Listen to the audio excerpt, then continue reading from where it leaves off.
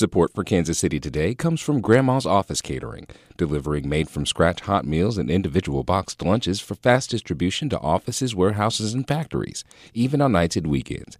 Details are at grandmascatering.com. This is Kansas City Today. I'm Nomi Nujiadeen. Today is Thursday, February 29th. Coming up, women now make up most of the veterinarians in the U.S., but they still face skepticism and even discrimination in rural areas where there's a shortage of vets. They called a vet out, but they're not expecting you, and by you I mean a woman, and you step out and they're thinking there's no way you can do this. Plus, Kansas Governor Laura Kelly is again pushing lawmakers to expand the healthcare program Medicaid, but Republican leaders are staunchly opposed, including House Speaker Dan Hawkins. She truly believes that the government should take care of everybody, and I don't. I believe that we all have an individual responsibility. We'll hear more on the political fight over Medicaid expansion and what it means for low-income Kansans. But first, some headlines. The Kansas City Chiefs say their plans to renovate Arrowhead Stadium will cost $800 million and will keep them playing at the venue for the foreseeable future. Greg Eklund reports the plan will only happen if Jackson County voters renew a 0.3% sales tax that's on the April 2nd ballot. Unlike the Kansas City Royals, who've cited structural concerns at Kauffman Stadium next door, the Chiefs plan to upgrade and stay in Arrowhead. Chiefs President Mark Donovan chalked the contrast up to construction differences. There's a very simple answer. Believe it or not, bad batch. So one team got a good batch of concrete and one team didn't. Renovations won't start until after the World Cup in 2026. The Chiefs played their first game at Arrowhead in 1972, 1 year before the Royals opened their venue. New data finds 1,700 abortions happen each month in Kansas, according to the Society of Family Planning. Rose Conlin of the Kansas News Service reports that's up from about 900 in 2022, before the U.S. Supreme Court overturned Roe v. Wade. Missouri, Oklahoma, and Texas have banned the procedure in most cases since the Roe decision, causing more people to travel to Kansas for abortions. Meanwhile, the national monthly average has remained fairly steady. Kansas clinics have expanded their capacity, but say they still don't have enough appointments to treat everyone who calls seeking an abortion.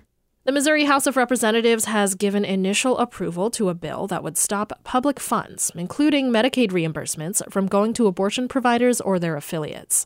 Sarah Kellogg reports it's the latest effort from Republicans to defund Planned Parenthood. The Missouri Supreme Court ruled 2 weeks ago that the legislature's attempt to defund Planned Parenthood through the budget was unconstitutional. The court offered a similar ruling back in 2020. Unlike prior attempts, this legislation makes the change through the state statute instead of through the budget.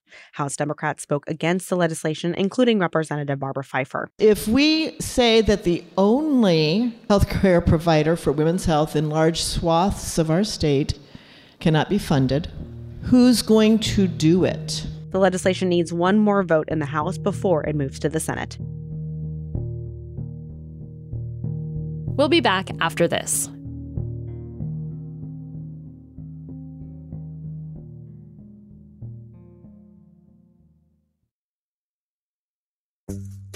Back in 1908, Kansas City biscuit businessman Jacob Luce was locked into a bitter rivalry with Nabisco when he had this idea for a chocolate sandwich cookie, unlike anything on the market. The Hydrox had this really elaborate laurel wreath and this really elaborate font. It was a very Baroque little cookie. How Kansas City created the original Oreo. That's on the podcast, A People's History of Kansas City.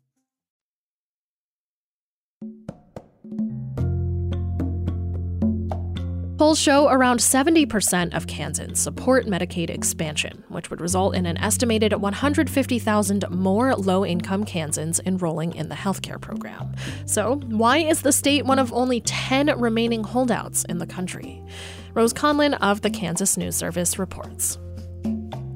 For Kansas to expand Medicaid, it would need backing from people like House Speaker Dan Hawkins. So what's the possibility of him supporting it? Zero. No.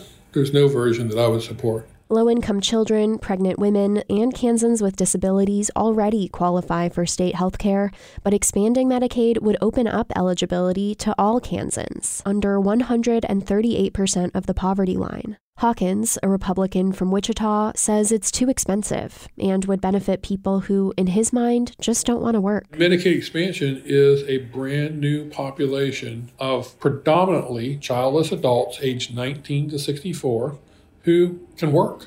With Medicaid expansion, there is no reason to work. They've got their health care now. Most adults who would be covered by expansion actually do work, at least part-time, according to the Kansas Health Institute. Many fall into what's called the coverage gap, meaning they make too much to qualify for Medicaid, but not enough for subsidies that would make other plans affordable. A single mom of 2 currently has to earn less than $10,000 per year to get Medicaid. And unless she makes over $35,000 per year, she falls into the coverage gap.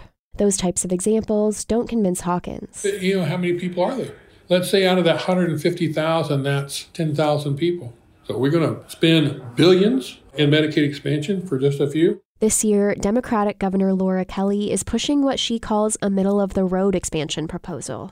The push is even bigger now because it's an election year, and Kelly says voters could oust Republicans who keep blocking it. Welcome in. It is a familiar call from Governor Laura Kelly this afternoon. For a 6th time, she's calling for the expansion of Medicaid. She says without raising costs for taxpayers. Kelly will add a work requirement to her proposal. That's a Hawkins thinks Kelly's work requirement is too weak. He says Kansas should instead increase the amount of money healthcare providers get for treating Medicaid patients and tackle the state's massive wait list that leaves Kansans with disabilities waiting years for critical services. The expansion debate gets down to fundamental disagreements over the role of government. Some conservatives also tie it to hot-button issues like immigration and gender-affirming healthcare, including at a recent Wichita Pachyderm Club luncheon. Toward the end, Ed Myers, a retired investor from Newton, stood up. I understand that California is also going to pay for transgender surgeries for illegals under Medicaid. Are those states that have Medicaid, or are they going to be forced eventually by the federal government to pay for the illegals' health care? California does allow undocumented immigrants to get Medicaid, and California's Medicaid does cover gender-affirming care in some cases.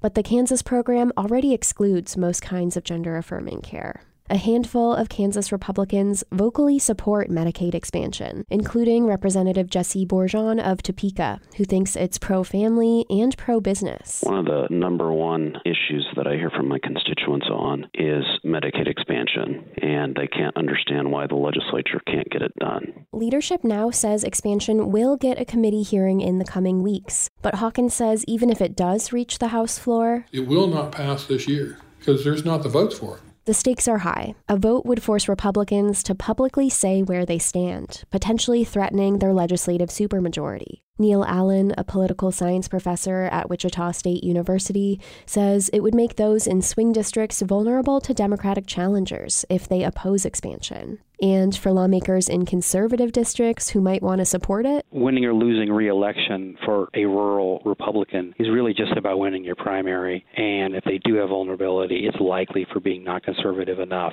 Other red states have expanded Medicaid through voter-led ballot initiatives, but those don't exist in Kansas. For now, that leaves the State House and the powerful Republicans who control it as the only path forward for expansion. For the Kansas News Service, I'm Rose Conlin in Topeka. The Kansas News Service is a KCUR-based collaboration, including KMUW, Kansas Public Radio, and High Plains Public Radio. It reports on health, the many factors that influence it, and their connection to public policy. Veterinary medicine was once a profession dominated by men, but in the past 15 years, women have become the majority of practicing veterinarians and students. Despite these changes, some areas of the field still lag behind.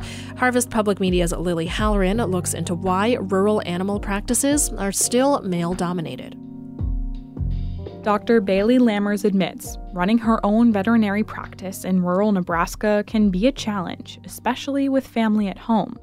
When she first started Gavin's Point Vet, Lammers says she constantly juggled new motherhood while trying to build a stable client list. It's a lot more challenging, I think, for the mom, especially with newborns and everything, to be away and have to go on calls in the middle of the night to, pull a calf or those kinds of things. At the start of her career, Lammers faced clients who were skeptical of her abilities. Some would even call, specifically asking for a man. Lammers says most of her clients now are really understanding that she's also got a family. And so the ones that don't believe that I should be doing what I do because I am a mom or a woman or whatever, those are just not my clients. While nearly 70% of practicing veterinarians are women, the percentage studying is even higher at 83%. Kate Zarney is a second-year veterinary student.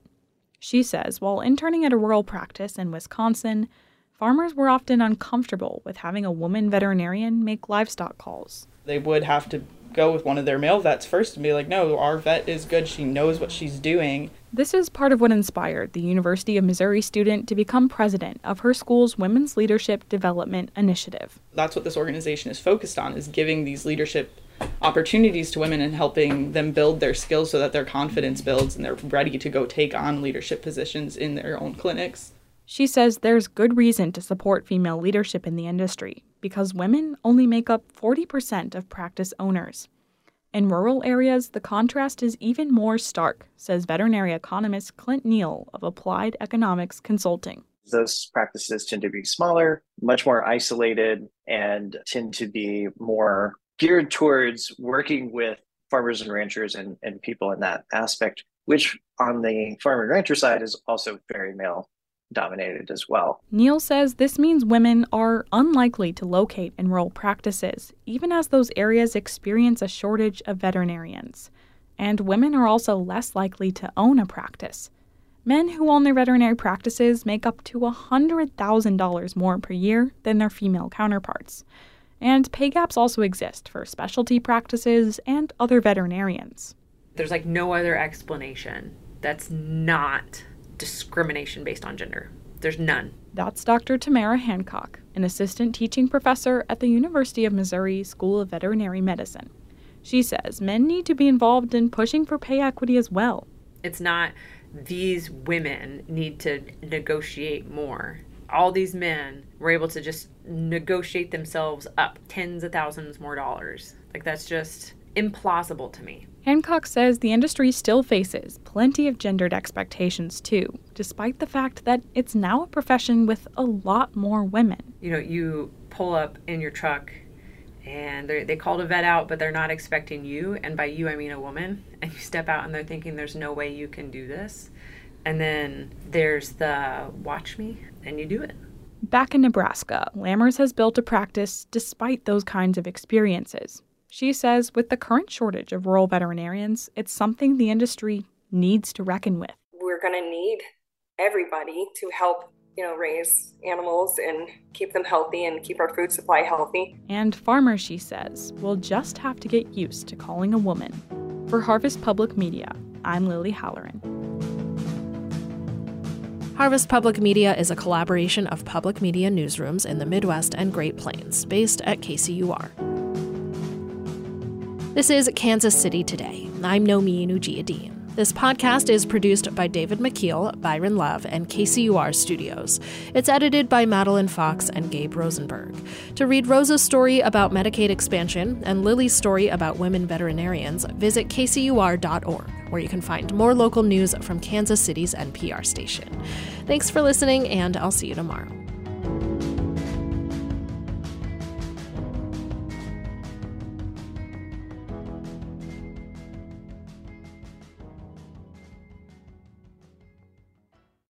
At a time when information continues to come at us faster and faster, sometimes you need to hit pause and rewind. NPR's Throughline takes you back in time to the source of the news stories filling your feed. Find NPR's Throughline wherever you get your podcasts.